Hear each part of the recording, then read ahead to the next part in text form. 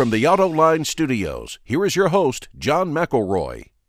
I want to thank you all for joining us on AutoLine this week, where the topic of discussion is going to be the Ford Motor Company, at least in the Americas. And that's because my special guest today is Joe Hinrichs, an executive vice president with the company and the president of the company's operations in the Americas. And Joe, great having you on AutoLine. Great to be here, John. Thanks for having me. Also joining us today are Mike Ramsey with the Wall Street Journal and Elisa Priddle with the Detroit Free Press. And great having the both of you here, too. Nice to be here. Thank you. Well, Joe, let's get into it. 2014 wasn't all that great of a year for Ford in the American market. Let's start with the U.S. and then we can look at the Americas. Even though the U.S. market went great, Ford sales were down, market share was down, revenue, the whole thing. My question is 2015 going to be the year you turn that all around? Well, it's certainly starting out to look that way, which is great. It's always been our plan that 2015 would be the opportunity year for us because of the heavy launch year we had in 2016. I mean, in our 111-year history, never did 16 launches in one year. In 2014. In 2014. Of course, new product helps you gain market share and brings in customers into the showroom. So those 16 launches help us for 2015. Of course, we had lost production in 2014 as a result of all those launches, especially on the F-150 side, which influenced our share because we didn't have the volume to sell that we normally have. So all that had an impact on 14, but looking so good so far in 2015. Now, everybody was hit by all the recalls, Ford Motor Company included too. What's your sense? Is this behind us, or is behind the industry, or there's still more to come? Well, I'd like to think that the magnitude of recalls that we had in 2014 won't repeat for the industry. But I do think we are at a level now where there's going to be escalated levels of recalls in the future. One, there's so much more data available to everybody to make decisions. Two, there's a much more proactive nature to the industry and to NHTSA on the subject. And three, I think all of us are looking for ways to serve our customers in new and better ways all the time. And serving a customer well in a recall actually is an opportunity to treat that customer the way you'd want to be treated. So what are you doing differently? How are you changing your processes so that you build more quality and right from the start? Yeah, Lisa, that's one of our key strategies in our business. And it always starts with new models because that's your biggest opportunity for success or for risk. And so with the new model launches we've had, especially with the magnitude of number we've had recently, we've gone back a year or two, 3, 4, 5 years and taken a look at all the reasons of things that happened during those launches and incorporated lessons learned into our processes, including adding time to our development process, which in my career has been unprecedented. We've never done that before. And then make sure the releases get done on time, make sure the prototype builds are done on time, make sure the testing's done on time, and then you give the chance and the plant and the suppliers a chance to succeed. And in 2014, we saw a much better launch year for Ford in that regard, even with the magnitude of launches we had, because of all that preparation. Well, how much time did you add to the development process? Well, we don't give that out for competitive reasons, but we found that when we were looking at the reasons why some of the things happened, that we didn't have enough time to do certain elements of the development process the way we wanted to. And so what happened was we did them to make the product right, but we ended up being a little bit late, and that puts pressure downstream. And so what we did was to recognize that. Instead of trying to push it less and less time, let's recognize the time it is taking to do it right and put it into our processes to give our people a chance to succeed. Well, I wanted to ask on the recalls. One of the things you announced with Sync 3, which is coming up this year, is the over-the-air updates. How does that change how you might be able to address a number of recalls in the future? Yeah, it's a big opportunity for the industry and certainly for ourselves as well. With Sync 3, we can do over-the-air updates to the system. And previously with My Ford Touch or even the original Sync system, you had to do it with a USB, and you had to do it with over the air, but with a USB, and you had to get outside your garage. With the new system, we're going to be able to give over-the-air updates, and that's going to actually give a lot of opportunity for people to get not constant, but regular updates to the software and to the system. Then in the vehicle itself, moving forward, you're going to see a lot more embedded modems, which gives the opportunity for the vehicle to get over-the-air updates as well, which will really transform, I think, how the industry views constantly updating the vehicle as opposed to recalls or customer service actions or even powertrain upgrades, calibration upgrades. You can do a lot of that over the air in the future. So there's a lot going to come for the consumer that'll make life easier and make the experience driving the vehicle much safer and better. Joe, I'm so impressed and intrigued that Ford is putting so much emphasis on performance. I even had to make the list here because it's gotten so long. You have the Fiesta ST, the Focus ST. You just announced the Focus RS. You got the Mustang GT350R, which is an awesome car. The Raptor, high-performance pickup. You announced the Ford GT sports car. Why the emphasis now so much on performance? Well, several reasons. First of all, just from a business standpoint, this is one of the fastest growing segments of the U.S. industry. The performance side of the business has grown 70% in volume since the financial crisis of 2009. So it's been growing very rapidly. It brings a different kind of consumer into the brand. Typically younger, typically wealthier into the brand because they're looking for that performance. And it also brings excitement, which is very important, not just to a GT or to a Raptor, but also to a Fiesta and to a Focus, whether it's the ST or the RS on the Focus. And so all of these things together make it a great business case, but they also bring excitement to our employees, to our developers, to our dealers, and to our brand, and of course, most importantly, to our customers. So we think it makes good business sense. Also, it's fun to do. It's a fun part of our business, and we're excited about it.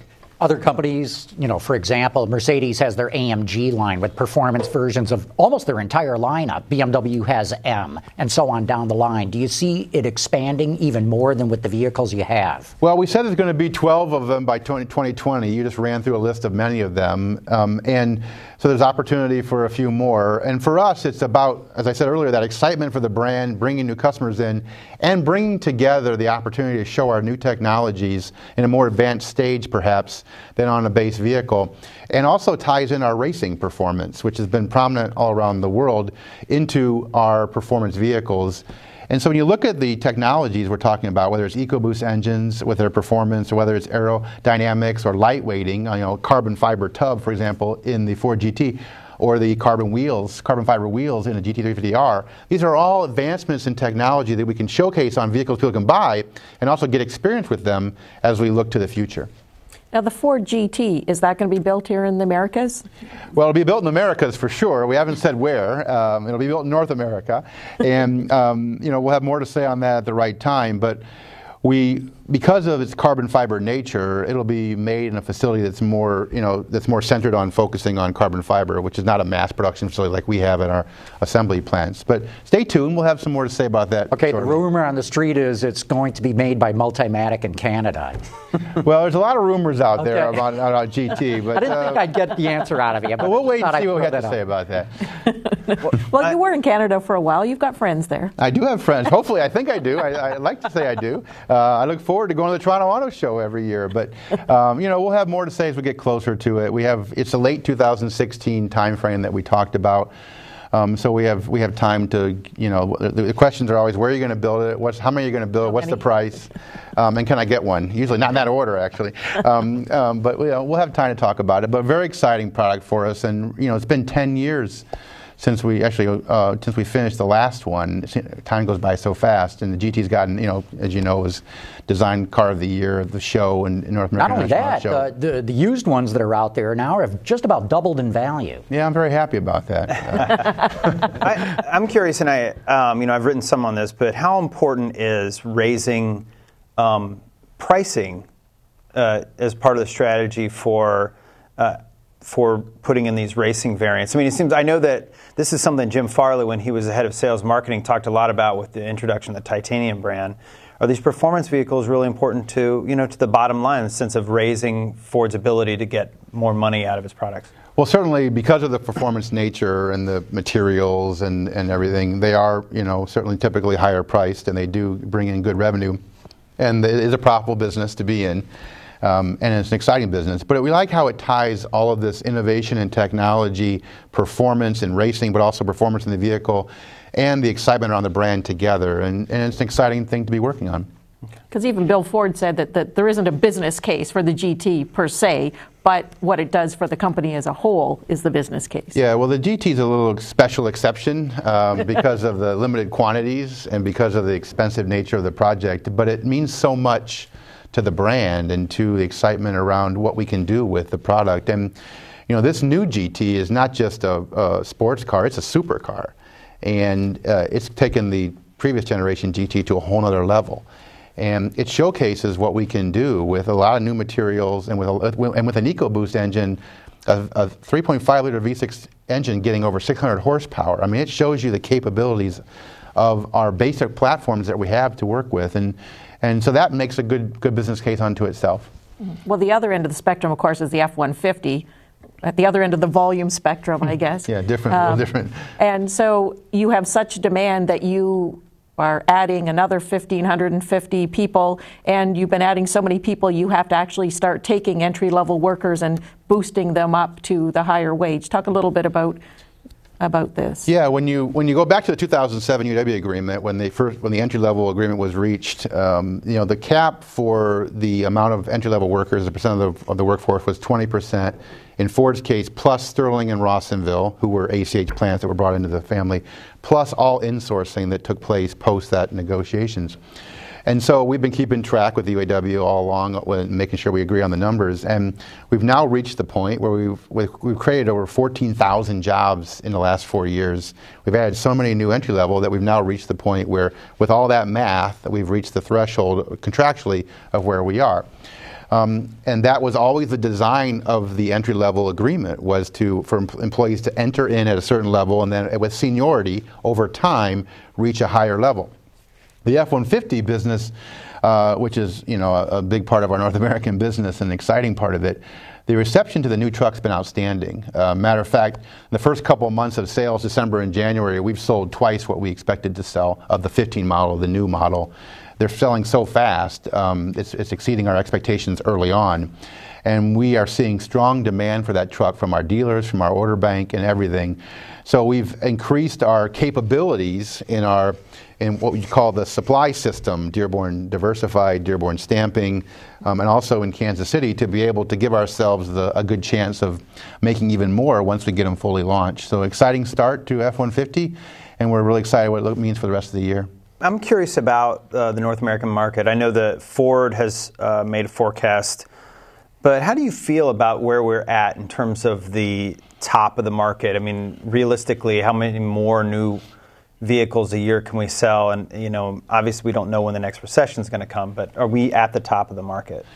Well, if you believe the forecasts, not just ours, but outside forecasts, there's more upside potential to the industry. Certainly the rate of growth is declining, but it's certainly still growing. If you look at January of this year, it was a 17 million SAAR if you count the heavy-duty trucks like we do. And that's a strong start to the year. When you look at it, the expectations are that GDP in the U.S. grows about 3%, a little over 3% this year. That's an enabler for more sales. Consumer confidence right now, a good time to buy for cars, is at the highest it's been in quite some time. Gasoline prices are low, interest rates are low. So this is a good environment. Now, how long does that last? People do expect interest rates will start to rise perhaps in the second half of this year. But at what pace do they do that? There's some theories out there that it's pretty slow. All that means is that right now the economic environment in the United States is still pretty supportive of a growing industry.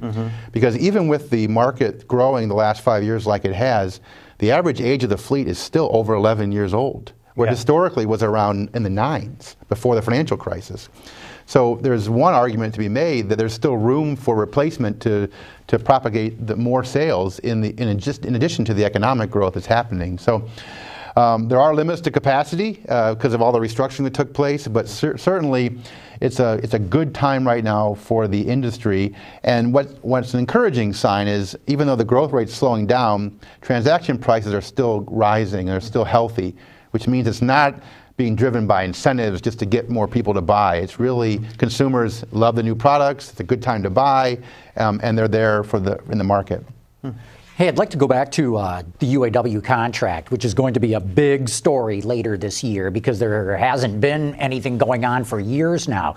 What are you on the lookout for? The UAW has been very vocal. They have not received a base wage increase since 2007. There's been other things that have helped offset that, of course, lump sum payments and profit sharing.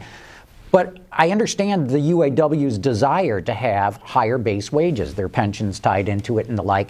Nonetheless, I got to believe you guys are keeping a hawk's eye on the other transplants in the U.S. and want to remain labor cost competitive with them. So What are some of the things that you'd love to get out of this contract? Well, I mean, certainly when we go together in the contract negotiations this fall, we'll be looking to find a solution that clearly will work for all of us. It's in our interest to do so. And we have a history of doing that between Ford and the UAW, if you even go back to 2007, 2009, 2011. If you have to step back, I think, and just look at what's transpired since the financial crisis. In the 2011 agreement to now, as I said earlier, we've created 14,000 jobs, which is a big deal to the UAW, and it's a big deal to our employees, and a big deal to Ford Motor Company. In the last 4 years now, we've had over $30,000 total cumulative profit sharing in the last 4 years to our employees. So when you think about what we did with the restructuring and all the help we got from the UAW and everyone else, it has worked. Our business has grown, employment has grown, profits have grown, and reinvestment in the business has grown substantially. So we can't lose sight of how we got to where we are today. And part of that, how we got here, was maintaining a focus on being competitive in manufacturing in the United States. So when you look at what the transplants have done since we've done those agreements, the transplants have actually added more temporary workers to balance out their costs. So when you look at what's happened since then, our costs have come down because of the VEBA and because of the entry level and other things. But the transplant costs have come down as well because they've just rebalanced things by adding more temporary workers and who are lower paid and with fewer benefits. And so what we have to do is watch out, because consumers, they clearly care what the vehicle costs and what they get for their money. And we need to maintain our level of competitiveness, ideally improve that competitiveness in our agreement. At the same time, of course, have to listen to what the expectations are and the desires are of our partners in the UAW and the workers, and find a solution that can work for all of us. There's lots of ways to find that solution as long as both parties are listening to each other and want to find that solution. And that's been our history. We've found those solutions, even in times that people doubted that we could find them. But I always remind people that, everything we did together, it actually exceeded our expectations. If you go look back at what we were thinking was going to happen and what has transpired in jobs, profits, growth, industry volume, everything. So let's not lose sight of that. And we don't want to repeat this cycle of what's been historically the practice in the auto industry. In the good times, costs go way up. In the bad times, everybody restructures painfully, and then it comes back again. We need a more steady look at the business on costs and profitability and our fixed cost base, so that we can keep investing and also not have these cycles that are painful for everybody. No, but isn't the entry-level issue problematic because, you do have two people on the line making different wages, but also you're at a disadvantage because you have a cap of the number that you can have that the other two automakers don't. Obviously, that changes after the next contract, but is that not one of the main issues where you need an uneven playing field? And should you even have two wage classes? Yeah, they're really two different issues, but two important issues. I mean, if you first of all, GM and Chrysler were given a change to the cap based on the bankruptcies and the government involvement in that till 2015. So we'll see how that transpires, and I'll let the UAW and GM and Chrysler work that out.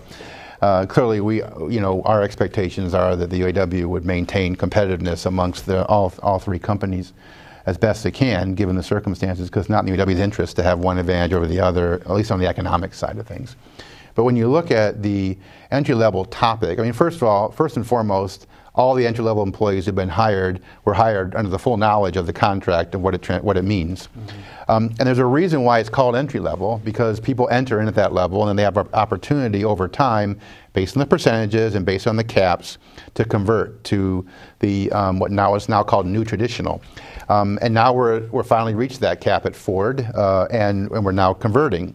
So it's taken a long time. So the fact that it's taken so long provided some skepticism out there that would it ever happen, or is it really real? But now it's happening, and now we're at that point where it certainly should happen more and more, because hopefully we'll continue to see growth. But this idea or this notion that two people in the same plant making different wages, that's been around forever. I mean, there's skilled trades with different wages. There's whether you're in old days, a material handler was different than an assembly worker. Those things still exist. But it's more pronounced now with entry level, clearly. But what we want to do is provide growth opportunities in the business to make sure those entry levels have the opportunity to progress to the next level. And the best thing we can do to support that is to have an environment where we can keep investing and growing our business. And that's what should be in our aligned interests between the UAW and Ford.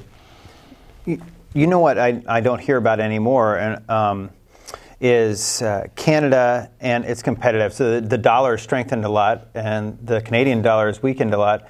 I wonder if you could talk about where Canada stands now, and is their industry a lot more competitive? Is there a possibility? And if I can add on, you mentioned that there's capacity constraints now with SUVs. Are you considering ways to try to get out more Escapes and MKCs and Explorers? Yeah, well, on the second topic, we've been steadily increasing our line rates and our capacities with our supply base with Explorers, with Escapes and MKCs as two good examples over the last 18 months, and we're continuing to do that this year. So we're taking our current capacity and increasing it to get more volume, and we've been able to support the market's growth. If you look at Explorer sales over the last couple of years, for example, they've increased dramatically because we've increased our capacity and production of the Explorer in Chicago. And we're doing the same thing on other SUVs, and certainly always looking for that on trucks as well. In Canada, the Canadian dollar has weakened so much in a relatively short period of time. We haven't seen the latest numbers as we reassess everything, because this was 81 cents to the U.S. dollar right. Last time I looked, and it wasn't long ago, less than 2 years ago, it was above parity. Right. So it's happened very quickly. Well, that does change the manufacturing cost in Canada, clearly, when you're buying in U.S. dollars. So we'll take a look at that. I mean, we tend to want to look at things over time. We don't tend to react to things, in a given year or two when it comes to setting up your footprint, because things are going to move just like currencies moved. I mean, look what's happened to the yen. Look what's happened to all kinds of other things. But we also need to recognize that the competitiveness of a market is more than just the wage rate. It's everything inclusive of it. It's everything from healthcare costs to logistics costs to the regulatory environment and the government support of the industry, the labor contracts and the relationship you have with your union partners. All those things are part of that. So it's a little bit more complicated than just the wage rate. Plus, there's the capacity you have or don't have, and where the best places are to increase that if you need it. It is complicated, but certainly your wage costs are a big part of it, and we'll assess. We're going to do the UAW contract this year, and then we'll do the Unifor contract in the year after that, and we'll continue to take a look at what that means. Although the Canadian government has floated the idea of trying to maybe move the Canadian one up a year and do it at the same time. Would that? What do you think of that? I think we're all going to be pretty busy in the fall. I don't know who set the date, but they weren't looking at the calendar. The UAW contract expires on Labor Day. I mean, come on. I think we'll figure it out. That's a nice irony there. If we go back a year ago, there was a lot of talk amongst automakers in the North American market as to whether or not suppliers would be able to keep up because production was growing so fast. Kind of looks to me like the industry got through it. Is that still a concern of yours? Because there's a lot of churn in the supplier industry. I mean, we probably saw it most prominently in 2012 because the industry kicked up so much. And 11, it grew 10 and 11, but 12 really kicked up. And we saw a number of issues in supply base in 2012 across the industry. There's been isolated incidences the last couple of years, but I'd say by and large the supply base has done a remarkable job of accelerating that capacity because it's all come back faster than any of us expected. I don't think any of us sitting back 5 years ago, we're doing forecasts of 17 million SARs in the U.S. And we'd all restructured to a lower level than that, including ourselves, and it's all happened more quickly. So I give the supply base all kinds of accolades for responding quickly. I mean, because in many respects, the supply base cut even deeper than we did, the OEMs, and have had to really, race to catch up. But we've all enjoyed this volume growth that's come very strongly the last 5 years, but it's been a remarkable upswing when you consider how far we fell at 10.6 million units in 2009. And they've done a great job keeping up. And it's not too much of an issue now. Now the issues are more individual issues that would happen anytime. A supplier gets into bankruptcy or a supplier has a machine breakdown or something. Those are normal things that happen on a given year, not chasing the volume up. But now you've insourced some work since the last contract. Is that a trend that we can expect to see going forward? I think you'll see some more of that. We're running out of space physically in many of our facilities. That was a big deal. The entry-level agreement really changed the thinking about bringing work back in. For decades, we were taking work out. And once the entry-level discussion took place in 2007, as you've seen in the industry, it's all been about a lot of bringing some work back in, because it makes more sense if it can be at a competitive labor rate. It makes more sense to be in the four walls or be right nearby for inventory and logistics costs and everything else.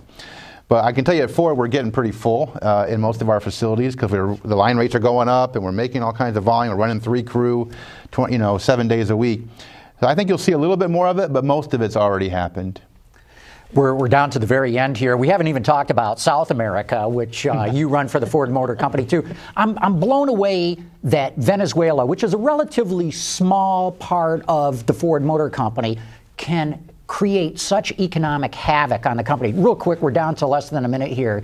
Can you give us an outlook as what might happen there? Yeah, well, we've deconsolidated Venezuela from our operations. We're going to still run it the same way we always ran it, but because of the volatility and the inability to get dollars, we can't run the business the way we want to run it. So and we don't have control over it. Part of that is because we had originally had $800 million of U.S. dollars cash on the books in bolivars in Venezuela, and each time it devalued, we had to take a profit hit because that devalued, and we couldn't get the money out of the country. So that will go away now with the deconsolidation, but it's a complicated place. You're right; it gets a lot of attention. I was just so amazed to see that it was an $800 million hit. But anyway, I thought we'd just squeeze that into the end of the show here. Joe Hinrichs, thanks so much for coming in. Very interesting discussion. I love hearing what you're talking about here. It sounds very exciting. Yeah, well, thanks for having me. Also want to thank Mike Ramsey from the Wall Street Journal, Lisa Priddle from the Detroit Free Press. Great having the both of you here too. Thank you. Thanks, John. And I want to thank all of you for having tuned in.